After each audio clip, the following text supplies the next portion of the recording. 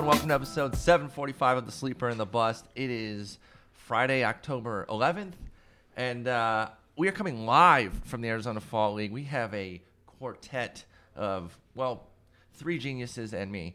But Paul Sporer, Nick Pollock, Jason Collette, Justin Mason in the house. Guys, how's it going? What is happening? Yeah, I feel like I'm here with my three sons. It looks like it. It looks like it. As I was saying, Nick is tall. I'm tall. I used to be skinny. Nick is skinny. I look like I could be your son, too. I mean, yes, that's true. Age, it doesn't quite work, but looks, it definitely does. I could have fathered you at 13. And then we have to figure out what's going on with the mailman with Justin there. Something went wrong in the equation here. I just appreciate Baseball HQ giving us the big room for this. Yes, that's right. That's right. We have an audience. I'm not good at estimating audiences. I would say close to 1,000, but maybe coming just under. You hear that uproarious laughter there. That's not a laugh track. That is legit. We're here, best weekend of the year. 2 weeks early, by the way. How's that messing with you? You're a noob. You're a noob. How's that messing with you? It doesn't mess with me at all because I'm actually going to be home for my You're going to be home for your daughter's birthday. First time in 10 years. Finally a good dad. Of a freaking year. Finally a good dad. Yeah, so I'm looking forward to that. My daughter's birthday's tomorrow. I was going to say, you're missing your first. Now the new father of the year. Can't possibly remember it. Doesn't matter. Your wife's never going to let her forget it. And Nick, you don't have any children that you know of. No. But No. you're probably missing some birthdays somewhere. Well, people call me dad. We're moving on from that. We're going to dive right in. Alex Fast is in the room. We're going to briefly... Yeah, what happens on the corner pod is between you guys and Pitcher List. What exactly happens on these fireside chats? Yeah. I do not call him dad. Well, I edit that out. And never mind. I'm moving on. Sorry, Talk Jen. little playoffs here because of one specific thing. Not so much that Anibal Sanchez beasted tonight. It was fantastic. That was great. But specifically the ball. It was very clear early on that it was different. A lot of shots that were just dying at the warning track that were going out this year. Shots that should have gone out maybe even without a juice ball. This seems not only neutral but below neutral. Nick, I'll start with you. First off, how early did you start to notice it? Now everyone's talking about the de-juiced ball. What do you think about it for the playoffs, and do you think it's going to carry over for 2020? I don't see why they would be like, hey, for the playoffs, we're going to do this, but then actually normal regular season again. I mean, he was gaslighting Why'd us they for do it the entire first season. time? Well, I mean, the entire season, it was like, it's not juice. Maybe it's a little bit juice. Okay, fine, it's juice. Yeah. Then you can't just say, it's still juice again. That just doesn't make sense to me whatsoever. Nothing Rob Manfred does make sense to me, though. That's actually the best argument I've heard about it. Jason, seeing the de-juiced ball right now, are you already making adjustments to any? Obviously, you're not doing rankings yet, but where's your head with the de-juiced ball? And can you think of a player or two right off the top of your head that's going to be hurt most by it? I mean, you don't believe that baseballs are made in batches and that we're just in a bad batch of baseballs right now? No. Okay. No. I just wanted to check. When each team got a specific batch for the playoffs and they were very hidden and, undercover about it, no, I don't believe that When just Will happens. Smith hit the ball and the entire team There's- came out on the field and There's everybody no thought world that where game that was shouldn't over. have gone. There's And no when world. Acuna hit the ball that he thought was Yep. he's carrying the bat. Yeah. They said the two pieces of work that came out this week was the one by Rob Arthur saying that we had 11% more home runs. If we had used a 2018 baseball in 2019, we would have seen 11% fewer home runs. And then Ben Lindbergh wrote one this morning restating a lot of that as well. And then guess what tomorrow morning's topic is? First panel is this. So we'll be expanding upon all of this as well. If they switched it as quickly as they have, maybe they'll do it. They said they're going to be public about it, that was a point in Ben Lindbergh's article, though. They talked about it. They said, was the Mexican League or the Japanese League? Which one of them was secretive about the Japanese change? League was secretive, and I believe the commissioner got in some serious trouble with it. Like, seriously, I think he killed himself. I mean, no joke. But that was... This got dark. Let's go back to the daddy talk. But then in college in 2015, they came out and said, we're doing something to the baseball. And that was better accepted. So if Major League Baseball is going to learn a lesson, it would be nice at the winter meetings to say, hey, guys, we're going back to the regular baseball. See, that's something, and Justin, I want to bring you in. That's something I was wondering. What's the downside of just being honest? Well, Even if you're vacillating with it. being honest about this means they have to admit that something was wrong with the previous one. I understand. Let's start opens up all the way Pandora's from box. there, though. Why weren't they just honest from the start? They could have said this year, we're trying a different ball. It's a little bit different. It's probably going to be a little bit more offense. Because then people question their motives. I mean, and let's not act like this hasn't happened before. It was in 2017 with the ball that Yu Darvish couldn't grip properly. Yeah. So I mean, this has been an issue constantly over the last few years, and Major League Baseball has a hard time admitting when they do something stupid. And let's be honest, that's kind of who they are, and so we shouldn't be surprised that that's what's happening. I mean, this is 1,000 people in this room, and We just hit 1,000 with Chris Blessing coming in. Yeah. Thank you, Chris Blessing. It's incredible. Get that man a Justin Mason t-shirt. it's men. We're men. We don't admit the truth. We just keep lying. It's easier, and that's what baseball's doing. All right. Well, that's the playoff ball. I think it's we talked about all winter and kind of how it affects your rankings and all of that. Rays would have won with a normal ball.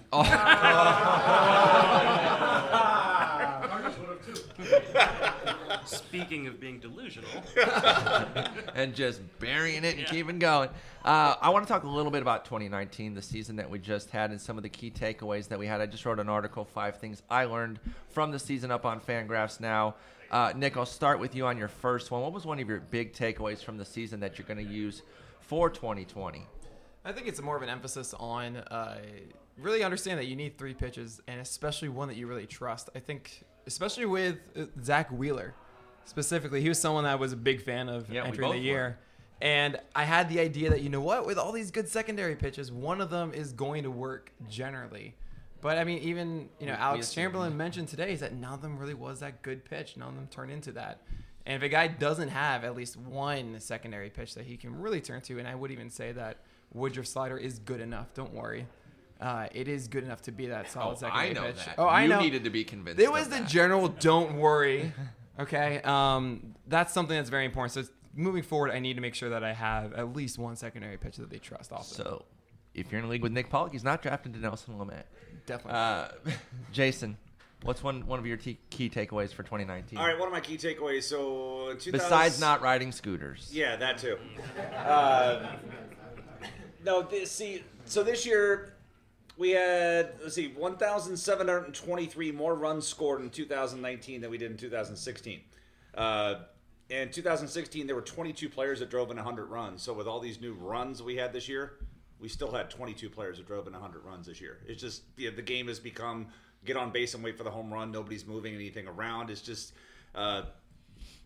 more emphasis on the home run, and it sucked. I want more running, and I'll get to point number 2. But if with all the extra runs, the distribution of runs driven in has not moved, and it was almost the 100 RBI guy was almost as rare as a 20 steal guy this year. Yeah, it's just crazy. I was going to say we see that in a lot of the stats where they're either rising or holding, but the distribution is really being spread out, and that's with so many fewer guys playing even 155 games, let alone 162. That's like 3 guys a year at this point. So that is an interesting thing. Justin, what's one of your key takeaways from 19? Well, I think if I'm going to be a little bit selfish here and talk about myself because that's what I do best. The biggest thing I learned was obviously from my main event team trying to stash too many players. And I think, especially with the amount of injuries we saw at the beginning of the season, those of us who tried to do that strategy thinking we could get an influx of talent later on and it put us in a better position to dominate a league, learned that you can crush your entire season in the first month by doing so. Especially if your team that is playing isn't keeping you at pace or above. Now, at that point, you were playing from behind, and those guys could only help you get even, not even get right. So And somebody told Justin days on the IL was actually a scoring category, and that's how he drafted this year. he was number 1 in the entire 570 teams of the main event on IL days for sure. Jason, let me get your second one here as your key takeaway from 19. Really, on stolen bases, we had the fewest players with 20 or more stolen bases since 1973, and there were fewer teams in 1973, but nobody's running. It started this decade, 50 players in 2011 stole 20 or more bases. This year, it was 21. Jeez. Just run again, please. Nick? I would say I would want to have a fantasy league that doesn't have stolen bases or saves. That's Really? what I want to Why? do. Because 199 different pitchers had to save this year. So? I don't want to deal with it. So you're lazy. No, I'm not lazy. It's Yeah, you just are. not fun. Why isn't it fun? It's just a lot more chance every single time. I just got So? so much applause. All right. What? So Why much. is this so hard? No. It Why was is like this so hard? 300 of the 1,000. Get out of here. No, I no. was quoting the work of Alex Fast, by the way. He put out an article about where drafting saves wrong. It was essentially in the 160s last year. That's a new record this year, 199 Okay. for 2019. It's just, I really just don't want to deal with it. It's just, all I need to do is I need to now waste multiple roster spots just on saves alone, and then stolen bases. Okay, just got to get one or two. Hopefully this guy gets a lot of saves. We just talked about it with Collette, how stolen bases, rather, are just so annoying to get these days. I just don't want to deal with it. I'm done with it. So It's- though, but what are you gonna that's do? why unless you're playing in a league with an overall, the right strategy is going to become punt saves or punt speed or don't pay for speed. But how fun would it be if like we all just got on the same page? So wait, are we gonna play We're all power on the only same page, leagues? You just don't like the page. I just don't. I don't like the page. Are we Yeah. gonna Well, play? so, but I that, like it. you get a set of rules. You learn how to win. Yeah, that within set. those- I understand this. I don't That's like it though. I don't boring. like- What? That is remarkably boring. Well, I'm So we're happy gonna that play- you feel that way. We're gonna play a power only league. No. So you can definitely craft a league that. So what are you putting in? Let's see here. So for I can describe my ideal league if you like. I don't want to hear that. Exactly. I didn't think so. I knew that's not what you wanted. We're gonna have pitch value, and it's gonna be pitch info. Well, first of all, pitch value fantasy leagues are awesome. you haven't even tabulated the results of Oh, ours. no, yeah, we have. But you just haven't been on Discord. You lost. Fair. Probably. Yeah. Probably. Well, you did, but it's okay. I lost worse because I had all injured cats. Yeah, I had Jameson Tyon. Oh, I had everyone injured. Justin. Severino, can you Your second takeaway from the year. I mean, his second takeaway just blew my mind. I know. I'm so shook by that. I mean- Let's be honest. By the way, he wants to get rid of all offense. So this is the getting rid of stolen bases would Not just wrong. be the beginning of moving to an all pitching league. Instead of AL only or That'd be NL so only, it's bad. pitching only. Yeah. How many pitching only leagues you in? 11. I kind of just, ruined my second take because I was going to say that we look at certain stat categories and want to pay up for them because they're scarce. And I think this year really showed that you can either devalue the price of stolen bases because it's so much easier to get up there with less guys. I think the fact that we're overpaying for stolen bases isn't how the league should be played right now. And I think if we end up really figuring out a better way to play the game with not having to overpay for stolen bases, we're going to put ourselves in better situations. So I mean, you made the point about an overall is kind of what makes sure that you have to pay for those things, which I'm fine with though because you have to be balanced. You can't it's pretty easy to punt. Like, it sounds like you guys just want to be lazy. Okay, do the fucking work. How about that? Because it's Happy this isn't on my stream, by the way. That's right. It's just yours. You can bleep that out. He gets very hurt by curse words, so we have to be Why do we careful. have to curse? We have to We're be not to careful curse. around young Nick. I did that for you. I did all that for you. That was entirely for you. He has to say like poopy pants and stuff on him. You can be more You articulate are fast. welcome. You are welcome for that. Flavored lollipop. Yeah, just do the work. Like it's not that hard, and you can still. You don't have to overvalue them. I do think right now some of the early 2020 stuff is like pushing every speed guy up. Can't take Nolan Arenado in the first round because he doesn't run. That's stupid. So I agree with some of your general thought about overvaluing these things and bringing them back, but getting rid of them I think is insane. you can't get rid of them. I understand. I mean, it's also like this special stat of like, hey, fantasy baseball just isn't the same without this really cool event that happens in baseball, stolen bases and saves. I totally get this. And it gives different players. I mean, it's going to get too homogenous at some point. Sure. Oh yeah. And I think that Let's could just be. do a 2-team war league, you and me. How's Oh, that? really? Yeah. Okay, now, He only no, wants- what you can do is you can also say, okay, I'm going to add, say, I don't know, strikeouts on top of it. You can also say we need average in there, but we need to have OEP. You can definitely have ways to make variance within power guys. It's not just going to be a power league necessarily. And if that's the way you want to play it, that's fine. Like I'm That's all right. That's for true. Right, yeah. You develop a league and find 11 friends or 14 friends that want to play that way. But Or as- 5 as a friends. starter- Relax. as an We're I'm not saying inclusive. that you should agree with this, but that's my takeaway. Is there's just so much more variance in it, and But that's I- fine, though. That's Why do we fine. want to know how it's going to pan out in April? The reason we play is because that there's going to be that variance. I mean, we're still a far cry from that loser sport that you don't like, fantasy football. Oh, it's so stupid. Should have worn your shirt.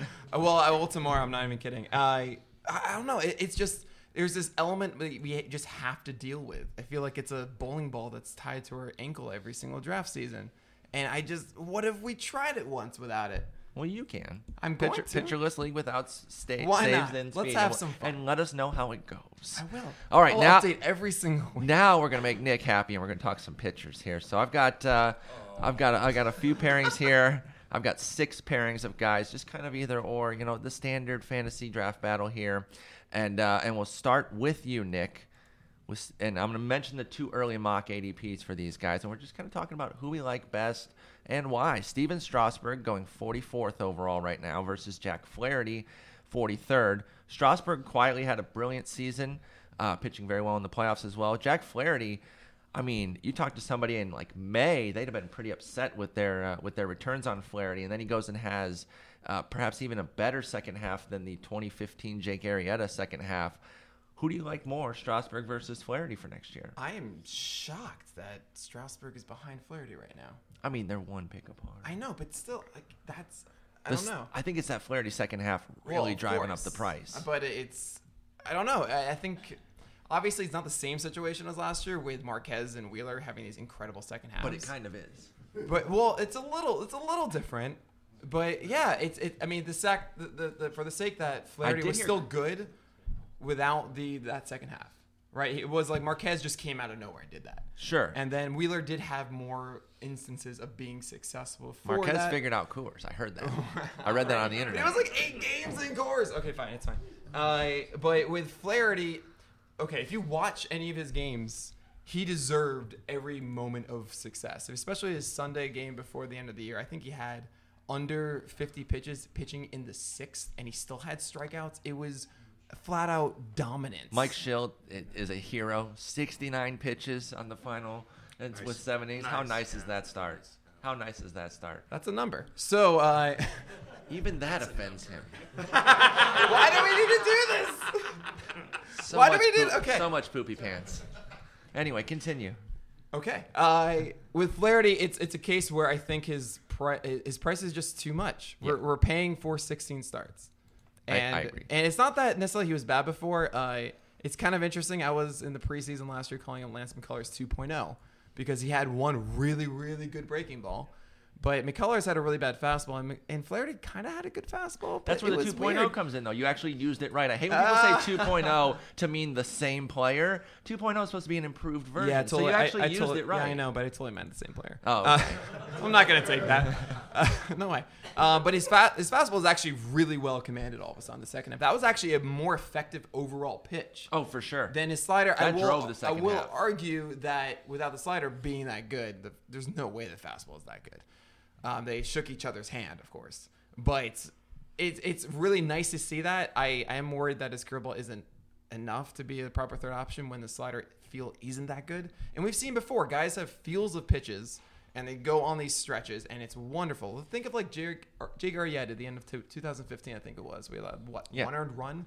But in look 2.5 where months he or so? went the following year. It's like Well, those right. big second Well, that's halves. what I'm saying is that it eventually will decline, I think, from Flaherty unless he adds something else to be in his back pocket when the slider feel isn't there. Strasburg, I mean, we talked about this before, where you were just saying Strasburg's floor is ridiculously good. He's just never been bad. Right. Injury is the only So- thing that has been there. So one thing I preach a lot is if I happen to take an early pitcher, I am going for floor 100%. The most important thing, especially at the top levels of pitchers, is just what is their floor.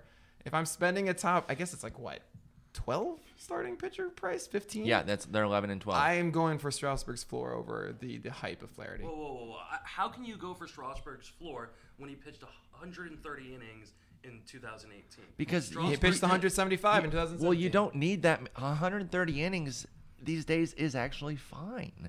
I mean, what is his floor then? If you're saying if we're Evan Ranger, what is his floor that you're taking? Strasburg's? Yeah, It's like 130 innings of like a mid-3s ERA and a boatload of strikeouts. and that's I mean, it's not Well, what no, I it's not want, what but you we're talking want, about the yeah. floor. So, Right.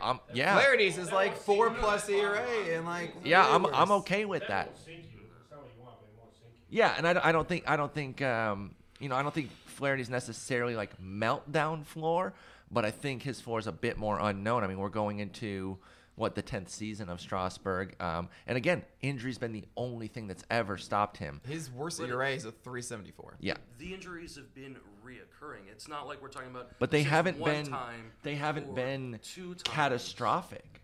They've been He's- pretty knick-knack. He's still been over 20 starts every single year Exactly. since 2012. I mean, when you really look at him in the grand scheme, Strasburg's kind of underrated, I think. Yeah, I agree. Because if I'm investing a pick that high in a pitcher, I want a guy I feel pretty comfortable is going to get to 200 innings or close. Well- I will say this: I'm not drafting either one, Okay, that's fair. but I'd rather have Strasburg than Flaherty. Jason? Only thing that concerns me with Flaherty, he's not even 24 years old yet, and the next inning he throws puts him at 200 innings on this season. There's been a lot of work. As you talk to Strasburg, go back and look at Strasburg's career, and he went 159, 183, and then 215. Then he went 127, 142, 175 Had to on restart. innings. It's almost like you hit this, the odometer goes over That's and kind then of my restarts building. That's honestly kind of my concern with Flaherty. Is just he's not even 24 years old and he's got a lot of miles already. I mean, last year, if you just look at the major league levels, 151 innings, but he threw 31 in AAA, so it was 182, and then now the 200. I mean, if they go further into the postseason, Yeah. there's a good shot at 215 plus innings. That's a big jump year to year at that age. Sure. Honestly, that's my concern, but I agree with everybody on the floor with Strasburg, and that's the direction I would go if you made me choose one of these guys. You're all wrong. All right, let's move on to our next one. And Justin, I'm going to start with you here. Now, these ADPs are actually pretty disparate, but based on some chatter about this guy today and the fact that he went pretty high in an auction, and auction dynamics were at play, I'll get into it. But it's Frankie Montas, ADP of 165 versus Jose Barrios at 81. Now, Montas in the XFL Keeper League draft, which definitely has severe inflation, went for $30. For context, and again, auction dynamics played a role. Chris Sale went for $29. And we had your presentation, yours and Alex's, where Alex was very high on Frankie Montas. I'm pretty high on him returning. And so I think that this ADP is kind of where it's going to start and only go up from here. So I do think that they are a lot more comparable than these ADPs would suggest. Justin, who would you go with between Barrios and Montas, assuming that Montas is going to very much exceed this particular ADP? I would assume he's going to, because I mean he was still suspended as these drafts were Exactly. going on, so he was buried. And one of the things you got to realize in these too early mock drafts is that we're using the player lists from the From this earlier in the March. season, so they're going to be players, especially rookies or guys who were drafted really low, that don't get as much love as they probably should in these ADPs because, let's be honest, they get lost and Yep. people are often working from a list. So, and I love Frankie Montas. I mean, I have for a long time. West Coast bias. I can't take him over Barrios. It just there's What just about not it like enough let's say like a 30 pick difference, a 2-round difference? that might be enough for me to put him over. But I mean, he doesn't have the track record yet. No. And, as much as Barrios can be frustrating to own, especially when he goes through lulls in the season, he's been pretty stable over the course of the last 3 seasons. Yeah, And, I do think he's a little bit underappreciated for what Yeah. he's done. I mean, he's a stabilizing force in your rotation.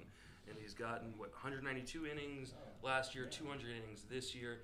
That's a lot of quality innings to add into your overall stat line.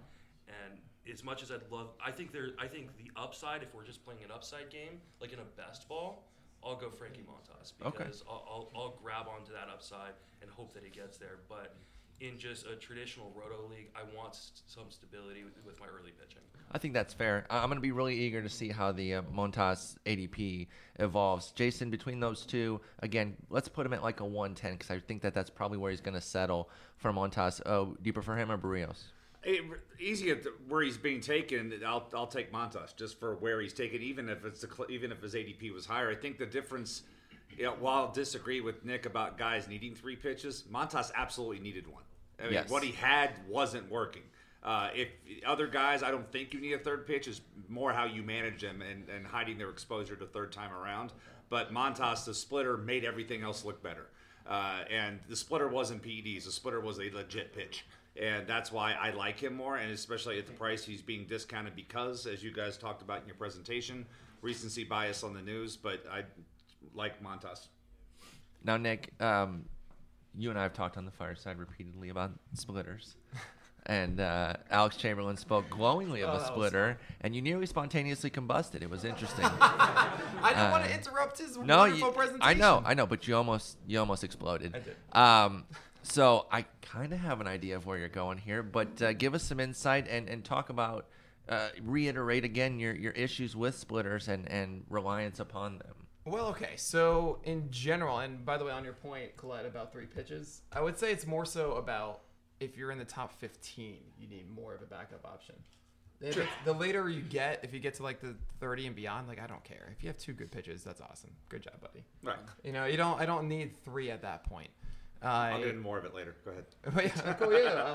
Awesome. No, keep going. So with splitters in general, for me, it's just the most inconsistent pitch there is. If I'm okay as a third option, that's cool with me. It's like a 20%. You know, thing, right? it's when it's your second option that's when I get a little bit worried because it's just. I mean, just think about it this way: when you grip a slider, you're going to this place on the ball. You know exactly where you go every single time. I'm putting my fingers exactly on this seam, and that's how I'm doing this. With a curveball, it's the same thing. With a split changeup, you are jamming your hand into a ball in your glove, and you get one shot at it. That's it. You don't get to mess around with it for like 10 minutes until you get the right grip. You get one chance for that pitch. I mean, if you want to tip the pitch and be right. glass now, you could. You know, I joked about it in the presentation. Too soon. Yeah. Too damn soon. Yeah, that's the next one. Never. No, actually pretty awesome that you fixed it, too, mid-game. Yeah. That's Second inning. so really cool. awesome. Oh. Still What really fix it cool. on the second batter? That's happening as an... All right, fine. He's still good looking. So he's got that going I think it looks for him. like Killian Murphy. Anyway, He it does. doesn't matter. That's interesting. That's We what should you dive come here into for, that. guys. Yeah, we should dive into that. Celebrity lookalikes of pitchers. Sorry, continue. Homer Bale. Okay. Over Bale. Anyway, for splitters in general, you know, you can't just like stop the game to get the right grip. Sure. You know, you have to actually just go with it once. And in general, you see guys like who had the best splitter in the league? Oh, it's Masahiro Tanaka. Well, we saw what that happened. You know what happened with him with And that he's been pitch. homer prone because of the splitter. Right, Even because before it's just the an juice inconsistent ball. pitch. Sure. Same thing with Kevin Gausman. Those are the 2 popular examples of like who had great splitters. Those guys. Even Jeff Samardzija actually used to have one. He had a really high strikeout rate at the time. You But said what the do you magic know? words. But you know what? Whoa. He also came with a high walk rate, and he had to actually lower his splitter usage because it was used too much, and he couldn't find that balance with using the 2 pitches. So that's generally why I'm against splitters. And also with Frankie Montas, it's kind of a small sample size that he's been throwing it. Sure. You know, we haven't seen him a full year. That all being said, I have to ask, what was the best season of Jose Barrios? Was it last year in 2018 when he had 3.84 ERA and a 1.14 WHIP and a 25% K rate? Or was it this year of 3.68 ERA but 1.22 WHIP and 23% K I rate? mean, dollar value, they're probably about the same. Right. But that's 2 really strong 190-plus inning seasons. Okay, I get this feeling that we're all waiting for Jose Barrios to kind of turn into like a Shane Bieber or a top 20 arm. I don't know if he needs to, though. He's going 23rd in these 2 early mocks. I think people are kind of accepting. I don't know. I mean, I understand the landscape has changed, the home run, and all that kind of stuff. But his curveball's so pretty. But it's not a consistent pretty. pitch. It's pretty. I know, and That's it's why he's pretty been and drafted, damn right? annoying. We got him to curse. Yes! Thank you. We broke him. Well, We broke him. Man. this It episode's did. not going up to It the did. list. Because I don't know. I think Barrios is the perfect example of this guy. They're all just kind of waiting to be much better, and it's fine. I totally understand the value. I mean, I think you were saying it, Mason. Like, oh hey, I know what I'm gonna get probably out of Barrios. But you just And you that's just pretty cool. Did But- you just advocate for floor? Well, but that's a different floor than it is with Strasburg. And at 23, I'm like, I don't want to. There's so many more exciting guys. Like I don't expect in any way that Barrios could hint at a sub-3 ERA. I just don't really see that right now. But with I don't see where in his repertoire. He's not going to all of a sudden get that curveball down pat that it has a O swing of 40% plus and his own rate of 40% plus. I don't see that. He just hasn't done that. And so where does it come from? Where does his growth come? I don't know. Changeup But was other better guys, this year. that's not going to be the number 2 pitch that takes him over the edge. Maybe not, but maybe it's again, fewer fastballs. Shave the fastball rate down even more for Barrios and work both of the secondaries. I see a lot of guys in those 20s that it's a much more approachable path to their upside. Yeah, they're Like cool. who? I got it right here.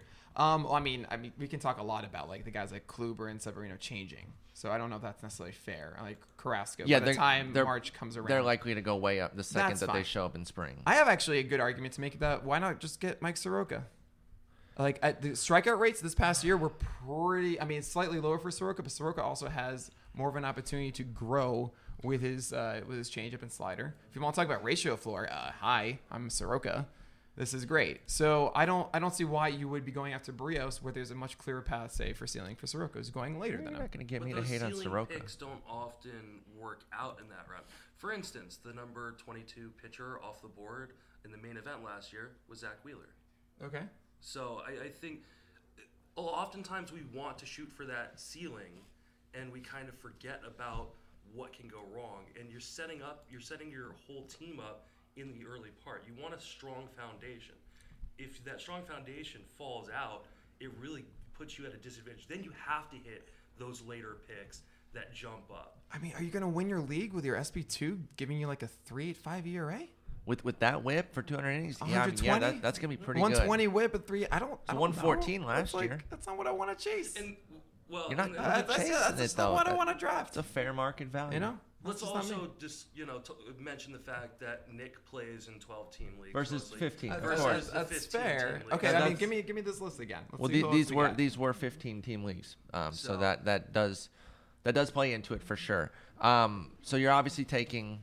I mean, okay, so Chris Paddock, do you guys see him wildly different than Jose Barrios? I mean, they're going right after each other, for example. Well, he's the next guy on the. Right. Yeah, so, yeah. So do you see No, Paddock he- going like a 3.8 ERA with a 120 whip and a 23% K rate? Say that again. Do you see Paddock going a 3.8 ERA with a 120 whip and Sure. a 23% K rate? As Sure. like that's what you expect. Yeah, I got no problem with that. I probably expect a little bit more from him, but Right. I would take Paddock over. Yeah. Barrios. Well, that's kind of what I'm getting at. Is like I think especially in the 20s into the 30s, there are so many guys that are pretty similar. Yeah. At least with Barrios, I just don't see him possibly taking that leap. You know, I'm not saying like you have to just take a terrible chance at a guy that's going to have like a 4.5 ERA or something like that. I don't think you have to do that. There are so many options at this point. I'm just not going to go after Barrios. So with the price of Montes later on, yeah, I'd rather go with that. You're I'm not gonna the take biggest pitcher guy before on the top Montes. 60 anyways, so. Well, neither was Barrios wasn't going there. Barrios was going like 83 or something. Oh, okay. But, All right, well let's yeah. move on to our next one. It does include Chris Paddock at 82 and Tyler Glasnow at 91. Jason, we'll start with you. I don't know if you heard, but Tyler Glasnow was tipping his pitches yesterday, dude. I could see it. His glove. We all saw it. Yeah. But at these ADPs between Paddock and Glasnow, who do you like?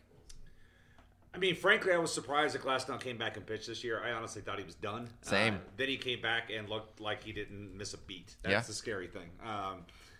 And, bias aside, for me, the fact when you look at Glasnow's expected stats and he's a 98th percentile pitcher, it is really tough to overlook that. Really tough. And if he's able to shove the way he has, hopefully the elbow has, whatever that was, has gone away. But honestly, that's the only thing that holds me back. I don't care what uniform he was wearing. The stuff is elite. And it gets back to, let's not, this is what I was talking about earlier where I disagree with Nick a little bit. It's not worry about what he doesn't have.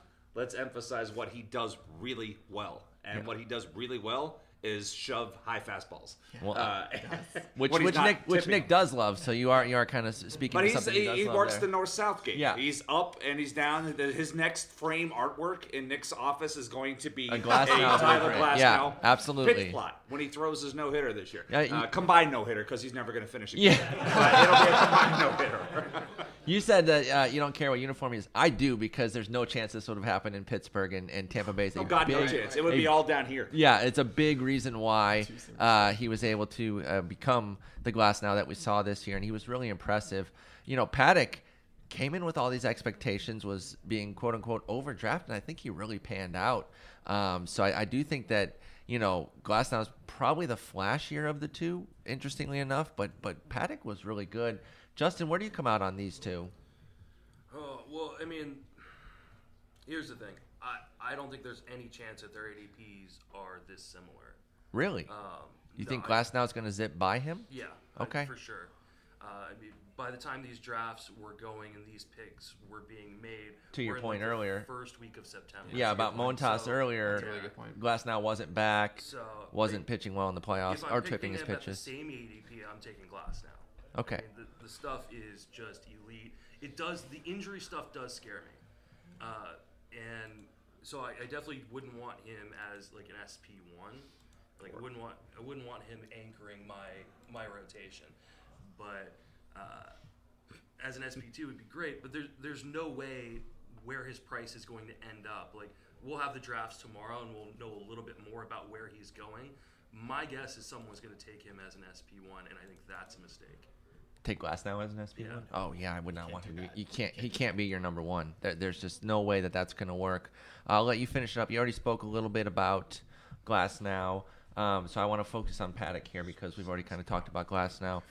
Paddock again, great season. I think some of his second half struggles, as they were, are a little bit overstated. It's like a 5-6 start run that was pretty bad. He closed brilliantly. His last 4 starts were excellent.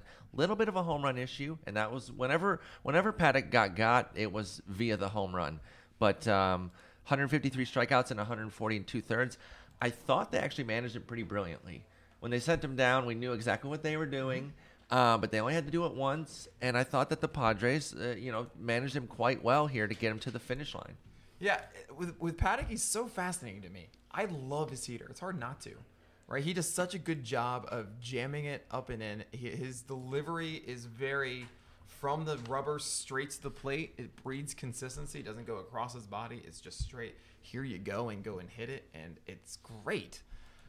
I'm so undecided because it is a Vulcan changeup.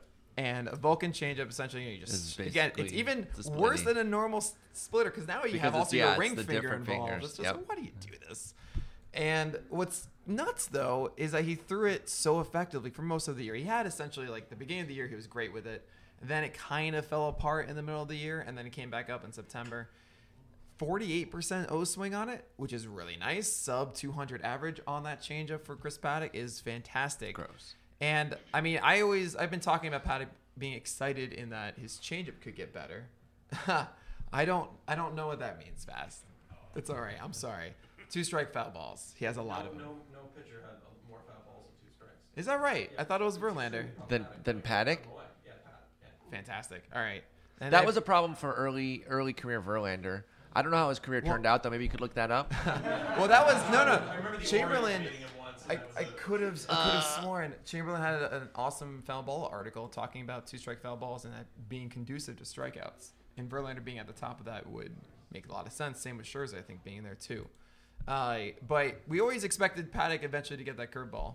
I was going to ask about the curveball because Right. that would give him not only third pitch, but a third velocity level, like distinct 94, 85, Right, 76. Kind of like Johan Santana back in the I day. mean, a could little be bit. so disgusting if Right. that developed. Now, it's a 10% pitch. It's basically a show me at this point. But it's more. I mean, I think it's actually a little bit better than I that. think the shape of it and potential good. of it is there, but usage, it's a show me. Right. And that's really the main thing I'm going to be looking at with Chris Paddock in the spring is how much is he using this curveball? Is this something that he think we can actually get him to use when his changeup, you know what, I'm just not finding the Vulcan today. Exactly. That's the only real thing about that kind of split change. If it's your number 2, you got to have at least something. It doesn't have to be great. Just something I know you can go 20%, 25% on a given day and get out of it.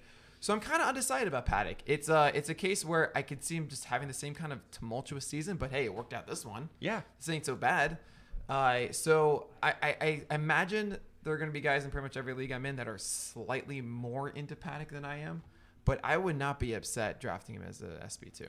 Yeah, I do agree with Justin that I think Glasnow can shoot by him in ADP, and then Paddock, if he kind of stays around where he is, I'm definitely open to taking him as a 24th pitcher. Just one last thing on Glasnow. Sure. It's crazy. I just found that his curveball had a 394 BABIP last year. Oh, my God. That's ridiculous. And he had a 167 batting average allowed because he struck out so many guys with it. That's and it's insane. Awesome. But that's crazy. That's really That's nuts. just sorry. Now let's get a little deeper. These last 3 here are all past the 120 mark. Justin, we'll start with you on this one. Brandon Woodruff at 124 versus probably one of the big poster boys of the conference thus far, and I think it'll continue into tomorrow. Zach Gallen at 145. Lots of love for Gallen. Woodruff, in his own right, was fantastic this year. Who do you like between those two? Well, I like Gallen, but the more people who talk about him, the price is just going to It's going to go up. There's no way. Yeah, I want to be clear. That 145 is not holding. Yeah. If you can do an early draft and get him, good, but you're not paying 145. Yeah, I think you've already missed your shot to get Zach Gallen. And I think that at the end of the day, when we start really doing drafts, in January and February, the price is just going to go through the roof, and we're going to be priced out. That being said, I'm here for it. So, and Woodruff's health scares me. Home park. Wait, health scares you since when? Yeah. I'm the hell are going you talking about? I'm going the opposite direction. So, home park scares me. I love Gallen. I love the fact that he's now getting to pitch where he does. I'm going to have a ton of shares. And probably going to have to overpay for it. And I think I'm open to kind of overpaying. If we put him around, I don't know, 100, that's Darvish, Bumgarner, Soroka. Yeah, I'll do that. I think I would too. Yeah. Jason, how do you feel between these two with Woodruff and Gallen? Again, understanding that Gallen's going to go higher. Who do you like, though? I think the 2020 Marlins are in great shape with Gallen and Paddock. But they got a rotation. Yo, don't forget Luis Castillo. Sorry. Hey, Luis Castillo. they got Luis Castillo, yeah. too. I mean, that's a serious 1, 2, 3. Hey, come on, Dan Straley is really good. Yeah. What else did they get for that? I forgot. I'm really impressed with Woodruff though, because especially the way he pitched down the stretch. Yeah. A lot of people may just look at innings, major league innings total, but look at what he did in the minor leagues, and the workload was really not a big jump. The problem is we don't have a big workload season, so we're projecting that his big body type can absorb the big workload, and this is where I'm gonna go. I'm not gonna chase Gallen, but it's not because he's bad. It's just I've seen more of Woodruff, and I really like what I'm seeing.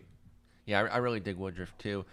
We've talked about it, Nick, you and I, the Woodruff versus Burns, where we each were on one side. Me Woodruff, you Burns, but then we both said that we also wanted the winner. So even if our guy lost, we were still going to back the winner there. It ended up being Woodruff. I know you love Gallen. He was one of your biggest touts today in your presentation.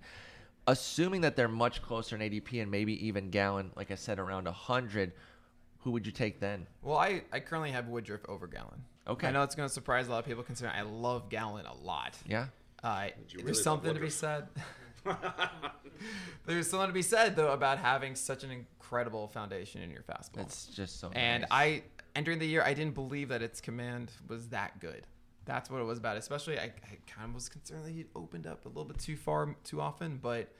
And it's also the fact that Woodruff's slider is not that bad. No, it's actually pretty I thought decent. it didn't really look to be that great before. I don't think anything's going to come up as changeup, but that's okay. And I was talking about before, like it's all right being 2-pitch pitcher if you're getting drafted as a 25th to 30th guy. Sure. Okay. I think Woodruff is a pretty nice floor, especially with the Brewers where they were going 4 innings with everyone but Woodruff. So don't worry about him getting only 5 innings. Or Yeah, I whatever think that's fine. I think they'll still let him go 6 throughout the bulk of the season. Right. And I don't think that'll be a problem. It really is a bummer that the injury stunted what was looking like an amazing breakout. He made the All-Star team. Very nice season for Woodruff. Great season for Gallen. Going to be eager to watch those two tomorrow at the drafts. Let's stick with you for this one, Nick, and move over to Dinelson Lamet at 214 versus Luke Weaver at 210. Speaking of an injury-stunted breakout. Oh, man, that was so frustrating. He had 3 days. Okay. This is Weaver we're talking I've about. been waiting so long for Luke Weaver to finally have a third pitch. You haven't been waiting he that can long. throw. He's like 12 years old. That's a long time in my life, Spore. No, really, he's needed a third pitch. He's needed something that, because he's a fastball changeup guy. Generally, you see with fastball changeup guys, cool, you have one going up, you have one going down, but you need that thing you can throw for a strike. And he finally found it in his cutter for 3 starts, and he killed it, and then he was done. Yeah. And this is very much of a player that I'll be watching a ton in the spring. Is he still incorporating that cutter? It's kind of crazy for us to talk a lot about spring performances, but there are certain cases where if they are using it a lot, yeah, okay. I think that Weaver can do good things. Now, Lamet, especially if you're in a roto league and you find yourself well behind in strikeouts, go for Lamet. I mean, you're going to get it. Compared him to Chris Archer, that's That's great. Yeah, It's, like a perfect it's comp. exactly right. I mean, I mentioned him in the presentation today just about how chaotic he is with his breaking balls, and it doesn't matter. Do you think 'cause the it's Padres just that could good. trade him for 3 elite Yeah, players? right. Oh, that'd be so good. No, no, not at all. And if you're waiting for his like fastball command to show up or his Or a changeup, third pitch, yeah. you know what his third pitch was before? A split changeup.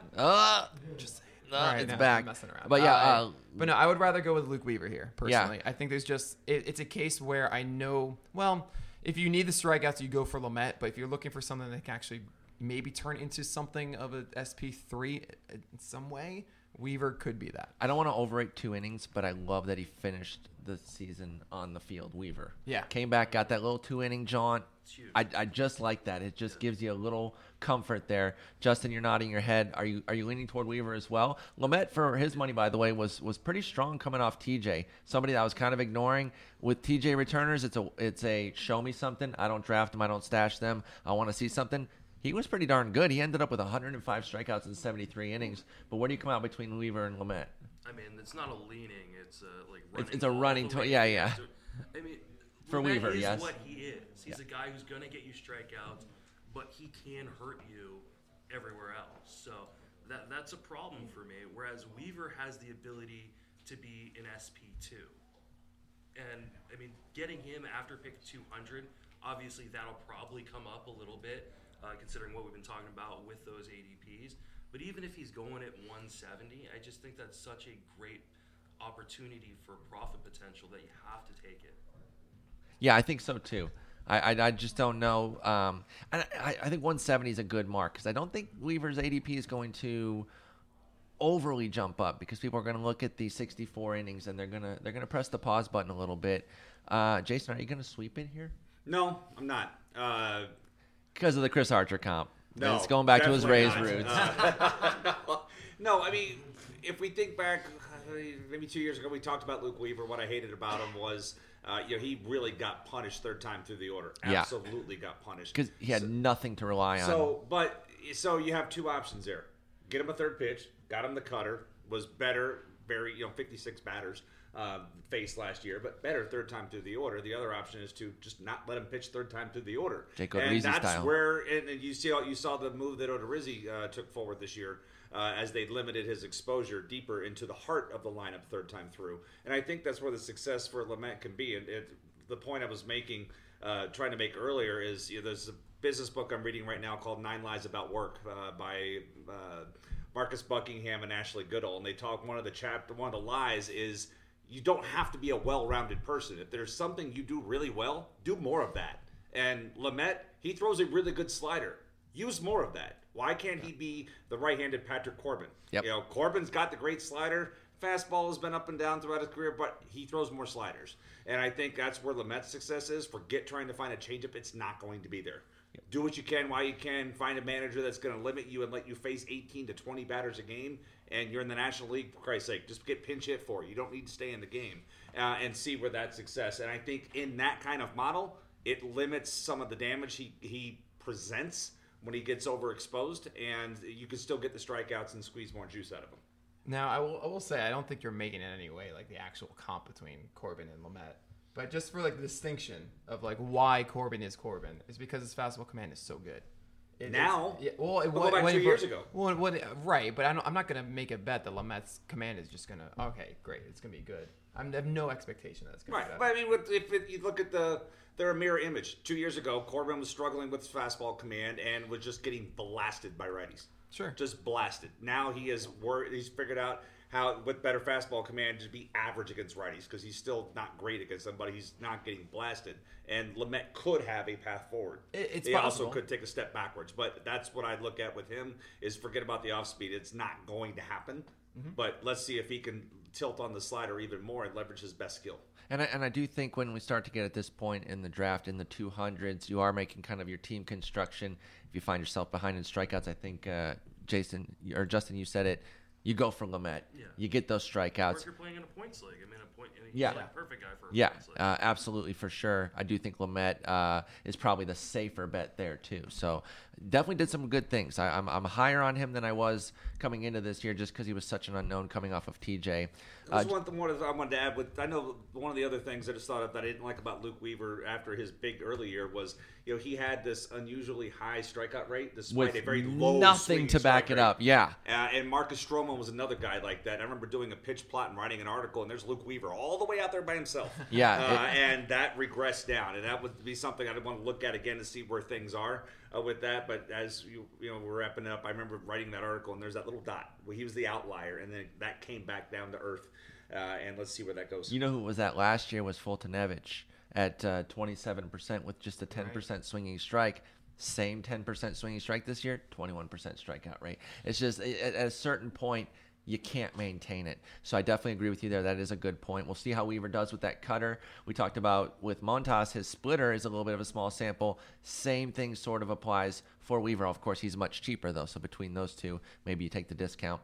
Last one here. We'll start with you, Justin. Lance McCullers Jr. coming back off the TJ season at 253 versus Griffin Canning, another poster boy that I think is going to get mentioned a lot this week as somebody to keep an eye on at 272. And who do you like between those two? This kind of hurts my soul a little bit because I've been a Lance McCullers guy for a really long time, but he didn't throw a single inning, in 2019, and who knows what it'll be, and who knows what the Astros are going to be willing to do in terms of his workload next year. There's just too many questions coming into to next year. So, and I love Canning. I think he has a ton of room for growth. Yeah, I'm going to go Canning, even though it goes against what I've done for a number of years. The one thing I do like is that McCullers had his TJ last November, so he's going to be well clear of a year and could, not going to come back and throw 200. I mean, he's never been a workload guy yet anyway, but I do think that that's going to open him up to being ready for opening day, and we'll see how his ADP evolves in spring. But what's his role going to be, though? We for sure don't know that he's going to be in the rotation. But what if they middle him? That could almost be better. If I get 4 or 5 innings in the middle, win probability is remarkably high. We know we're going to get all those strikeouts, so I'd almost prefer that, at least as far as like the first couple months. And then they start to trust him more, and they start tacking on, and maybe he's a 6-inning guy by the end of the season, standard starter. But if he starts the season as a 3-4 inning guy after Urquidy opens for him or something, that could be pretty awesome for McCullers. But we'll stay tuned on that. You're right, he is a big unknown right now. Jason, between those two, McCullers and Canning, who do you like better? Honestly, this one's tough for a couple of reasons. To your point earlier about show me something coming back from TJ. Yeah, it's November. By the time he takes the mound in a major league season, it will have been 18 months. But we even saw it with Darvish. It took him a while to get, because the last thing that comes back after TJ surgery, it's the command. And he didn't even have any to begin with. And it wasn't great to begin with. Yeah. That was the point. But conversely, with Canning, he hasn't thrown a major league pitch since August. They shut him down after repeated multiple issues with the elbow. So would it surprise me if he's one of the first guys in camp to be shut down and then ends up with surgery in 2020? No, it wouldn't. And so I think we're going to get more production out of McCullers this year, but there's a lot of risk with both of these guys, in my opinion. For sure, and their ADPs reflect that, and I definitely paired them together based on the injury situation with them. Nick, I saved obviously you to close with them because you've spoken about Lance McCullers so much in the past, and you do love Griffin Canning. So give us a rundown here between these two. Well, we have 5 months really to decide, and we're going to get a lot of info in that time. Right, and that's a really good point, Jason, about, Griffin Canning kind of is an injury risk. And we kind of are assuming that he's not right now. But, there is a massive injury risk there, too. I'm going to talk about this as if, let's say they're both healthy and both starting. Yeah, okay. Because that sounds fun, right? That sounds like spring's going I well. would imagine, if Lance McCullers is not starting, we're going Griffin Canning. Yeah. So if they're both healthy, I am taking Lance McCullers. As much as I love Griffin Canning. Okay. No, there's just more of a track record of being a higher floor, and it's kind of similar as far as that strikeout upside goes. I love Griffin Canning because I think he's someone that you can get late. Let's be honest, you're going to have both late. on your team. Well, we'll see what happens in March when March 11th comes around, right? I think there is a little bit of undersell of McCullers, and I've hated McCullers colors. I see the high walk rates. I see essentially just having a curveball, but then he had a changeup that was really good in 2018 all of a sudden. Yeah. That really surprised me. And hopefully he is going away from sinkers. I mean, Alex Chamberlain, are you here? No, you're not, but you'd be very proud of me saying that. I mean, the Astros as a whole love four-seamers. He hasn't pitched for so long. Sure, whatever. I'll throw four-seamers now. I could see that happening from McCullers. So that's actually really exciting. I also really do love Griffin Canning. I see him as, I mean, it's a comp that will probably kill me later, but I see him as Bieber 2.0 in the sense that he has two really good secondary pitches, a fantastic slider to miss bats, a curveball he trusts for strikes, and actually reverse that. Slider he can throw in the zone without any worry, and then curveballs that he often gets a lot of whiffs on. And then a four-seamer that he actually does elevate really effectively, 93, 94. That sounds great. And a bit too hittable in the zone right now. And if he can tame that, Canning can, So and close. like Bieber, and of course Bieber, you know, people who bet on that coming through this year really panned out, and you don't have to pay nearly that sort of tax on Canning. He's not going anywhere near pitcher 40, which is where Bieber was going this year. No, exactly. So, I mean, I've been seeing Canning, like 55, 60? 77 in the two early mocks. So, I mean, yeah. Be still my beating heart.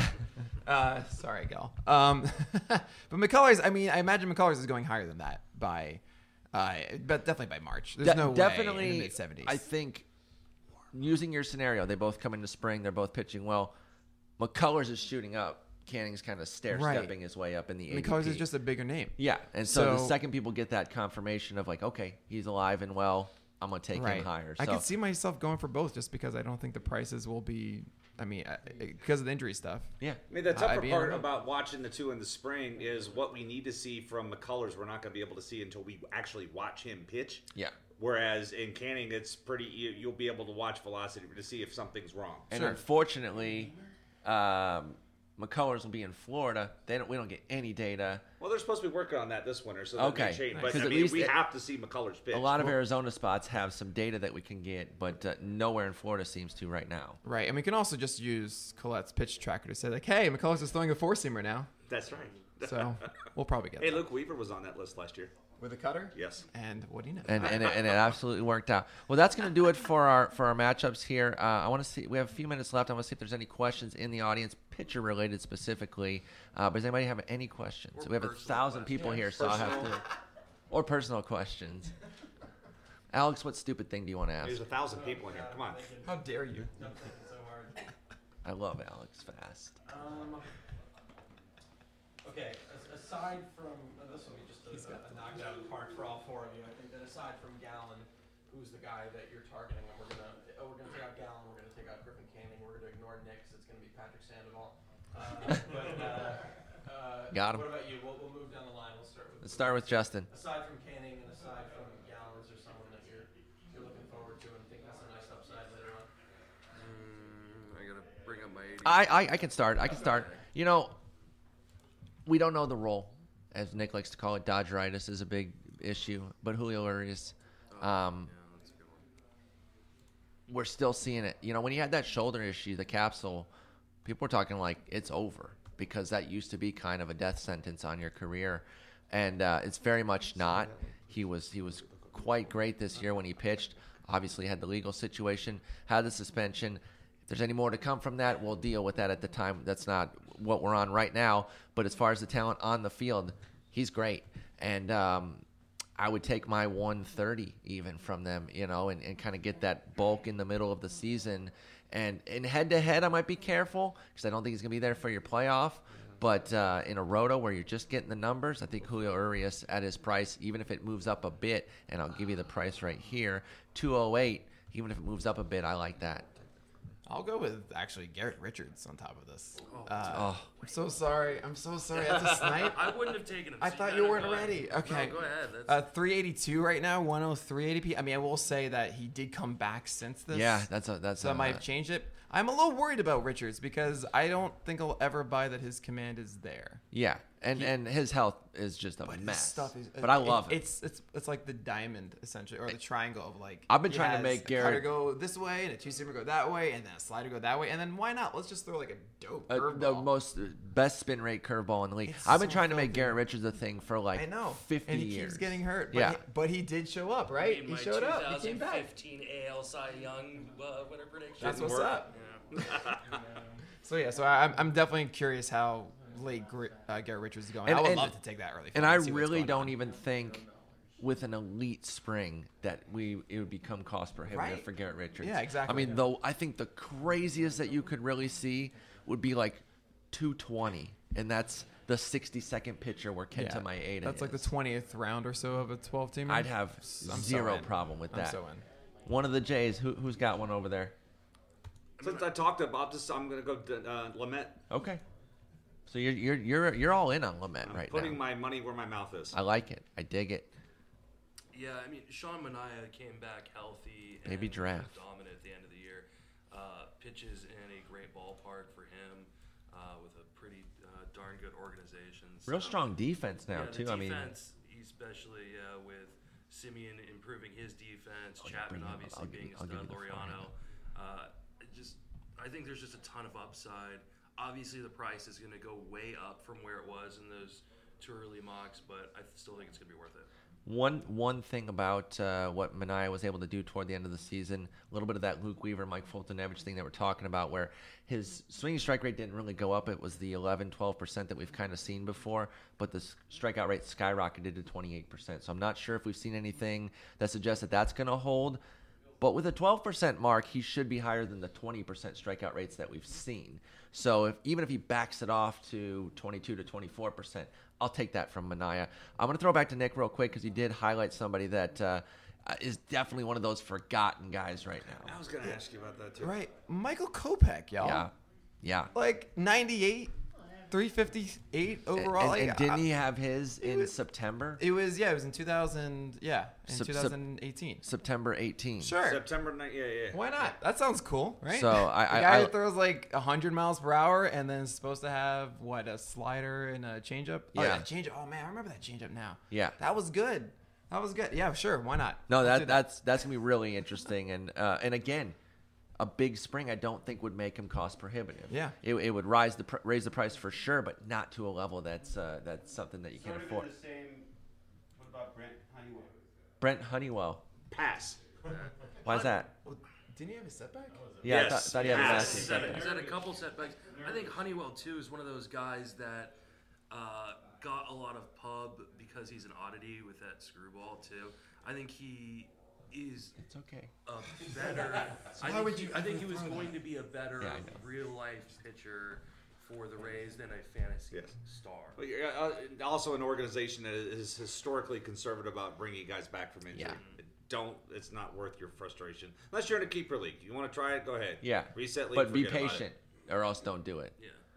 All right, so I noticed, Pollock, you had Herman Marquez up on the CSW leaderboard, and he was one of the guys last year that had a huge second half, but then everyone, Coors Field.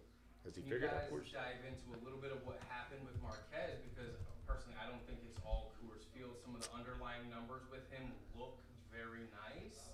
I think it is. That's why I think it is Coors Field, though, because you do still see the tantalizing skills. And, the tweets I got every time he had a good road start, as if that was my problem with him at all. Like, it's just so cut and dried. I mean, 367 on the road, 626 at home. I really do think it is that simple. And It's just Coors to a point then. yeah, I mean, how good can he be on the road that you can withstand? Even if you lower the 626 down to like a 480, the 367 on the road, like he has to improve that then too. So he has to be perfect on the road, which is a pretty difficult task because guys are usually worse on the road just as a general rule, all players. And that park just always wins. It just doesn't matter. Now, second part of the question, there's some second half guys this last 2019. Do you see any regression like that happening with them? Not necessarily based on just park, just Yeah, so not to the same degree, but I do think when we got into the Flaherty thing, I think he's being very much overdrafted because he can really only come down.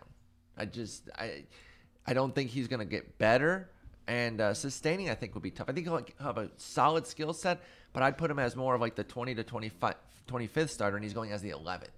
So Flaherty's definitely the one there that I would say is going to plummet off of what he did in the second half. On the topic of Marquez, I think one thing you really need to notice is that his average on his slider this year doubled, 154 to 293. Did he throw it in Yeah, I don't have that around, but right. Essentially, just think about it this way. I He mean, threw it more frequently this year, which is great. If he's going to get pounded, Right. he should throw it more. right, but I mean, 13.5 p-val last year, and then negative 7.3 in 2019. Not great, Bob. No, not great, Bob. It's a pitch that we saw in that second half. He started using in 2-strike counts effectively. Yeah, it was brilliant. I don't have this in front of me right now. I have to assume that his faith in the pitch, I mean, justifiably so, dwindled. Right. He had to have changed his approach in some way. There's no way he's still throwing this in the exact same way as he did in 2018. And I mean, it's a slider. Sometimes you lose your feel for your slider. And it can also be a thing. You throw in Coors, it doesn't work the first couple of times. Your confidence in the pitch goes away, and it completely changes how you approach it. With any breaking ball, Right. Coors So especially. I mean, yeah, Coors is undefeated. It is. I think also, I mean, we forgot to mention Kyle Freeland and Yeah, all that oh kind of stuff in the gosh. conversation. He didn't have the same strikeout. No, No, not the Coors, same kind of but guy, just like but the regression But the Coors from- undefeated thing yeah. of like, maybe he's figured it out. And Kyle Freeland bothered me Yeah, so my much because Tout like there Wars was team learned that another lesson. level. That's my right. Tout Wars team learned Yeah. that lesson. It was like $3 and an NL only. yeah, give me this Sure. innings eater. But that, no, that was a good change. The- Yeah, it was a good buy. well, and of course, then you throw in a juice ball too, and it obviously makes things a lot worse. Sure. So, maybe that the playoff ball, if that's what it is for 2020, that mitigates it a little bit. But I'm still laying off Marquez. I don't mess with. I mean, Coors we'll pitchers. be talking more about like John Gray versus Marquez, I'm sure, at some Yeah. point. Yeah, because they're going to be pretty. They are actually really close, 164 to 200. I don't You know. expect a great year out of Luzardo? Yeah, pretty Yeah. much. I love Yeah, Luzardo. I absolutely love Luzardo. It's really something else. I After felt he so goes down lucky. to work on his defense. Yeah. I felt really lucky that we got to see him in the wild card game. Yeah. I tweeted that. That was legit excitement. I was so sad about that game, and all of a sudden Luzardo showed That up. game It was like not his sad. bro- That game was great. It was well, it felt sad at first because it was like 3-0 out of the gate, and then just nothing was going on. And I was just like, oh, come on. But then we get to see Luzardo. And then He was Luzardo great. showed up, and it was wonderful. Colin? So this could be its own discussion, and Nick can abstain since he hates saves. But Okay. what are we doing with closers next year with the spread out, saves across the league, and what are we doing next year for all the closers? It's really tough because in addition to it being so spread out, the two top guys that were there only because they were the two best the previous year melted down with Trinan and Diaz. Both maybe bitten by the ball a little bit. I think Diaz in particular, though they contributed to it plenty. I think if people just blindly go for like Yates at the top, and another thing too though is the old guard, the stalwarts are now older too, and they're showing things in their armor with Jansen. And what if Chapman? It sounds crazy to say this because most guys would kick a bucket of puppies for a 97 mile per hour fastball. But if Chapman's down to 97, that's a real problem if that's where he's sitting. And yet he's starting to kind of decline. I think for me it's Hader or I'm waiting because I do think he's somebody who will benefit from the ball neutralizing. Define waiting though, because and obviously the ADPs will change. But if you look at like where closers were going in these two early mocks, they were really pushed down from previous season. So we like the whole I'm not going to pay for saves. You're not having to pay this. No, year that's for fine. saves. That's what I mean though. I'm in on that. I was part of that wait, and if everyone's doing it, that's fine. Give me well, we'll see where Will Smith lands, but like Brad Hand and Taylor Rogers and I'll just get little knickknacks from all sorts of different teams. We still had. I'm looking at the leaderboard right now. There were still 21 pitchers that had at least 20 saves last year. Yeah. So it's not like, And there were 25 that had at least 15. And it's not a big fall off. I was running some numbers on it earlier. It wasn't a big fall off from previous years. I mean, I think the lesson learned in 18, Blake Trinan was so unhittable, and then he lost his job this year. So when we were at the first pitch of the regional events in Atlanta, I said that Kirby Yates and Brad Hand would save 40 games and strike out 100. I went 1 for 2. Yates did it and Hand didn't. But I don't want any party Yates in 2020 because he's going to be peak the value, overdrafted. Yep. And I am not paying the value. Last year he was a bargain because people were like, hey, he doesn't have the experience. Well, now he's gone out and done it. But you're not paying the same kind of premium we've had to pay in years past. Trinan and Diaz were top 50 picks. Yates went 108. That was last year, but Yates. I mean, this year, if we were in auction, it goes $22, $23. I Auction's a little bit agree with you, different. Mason. Right, 108, right. I would take Yates. Yeah, I think that's a good value for I him. think as an industry, people are afraid to overpay for saves now, so I think we're gonna have a little bit of a course correction. We'll see there. when push comes to shove, though, in March.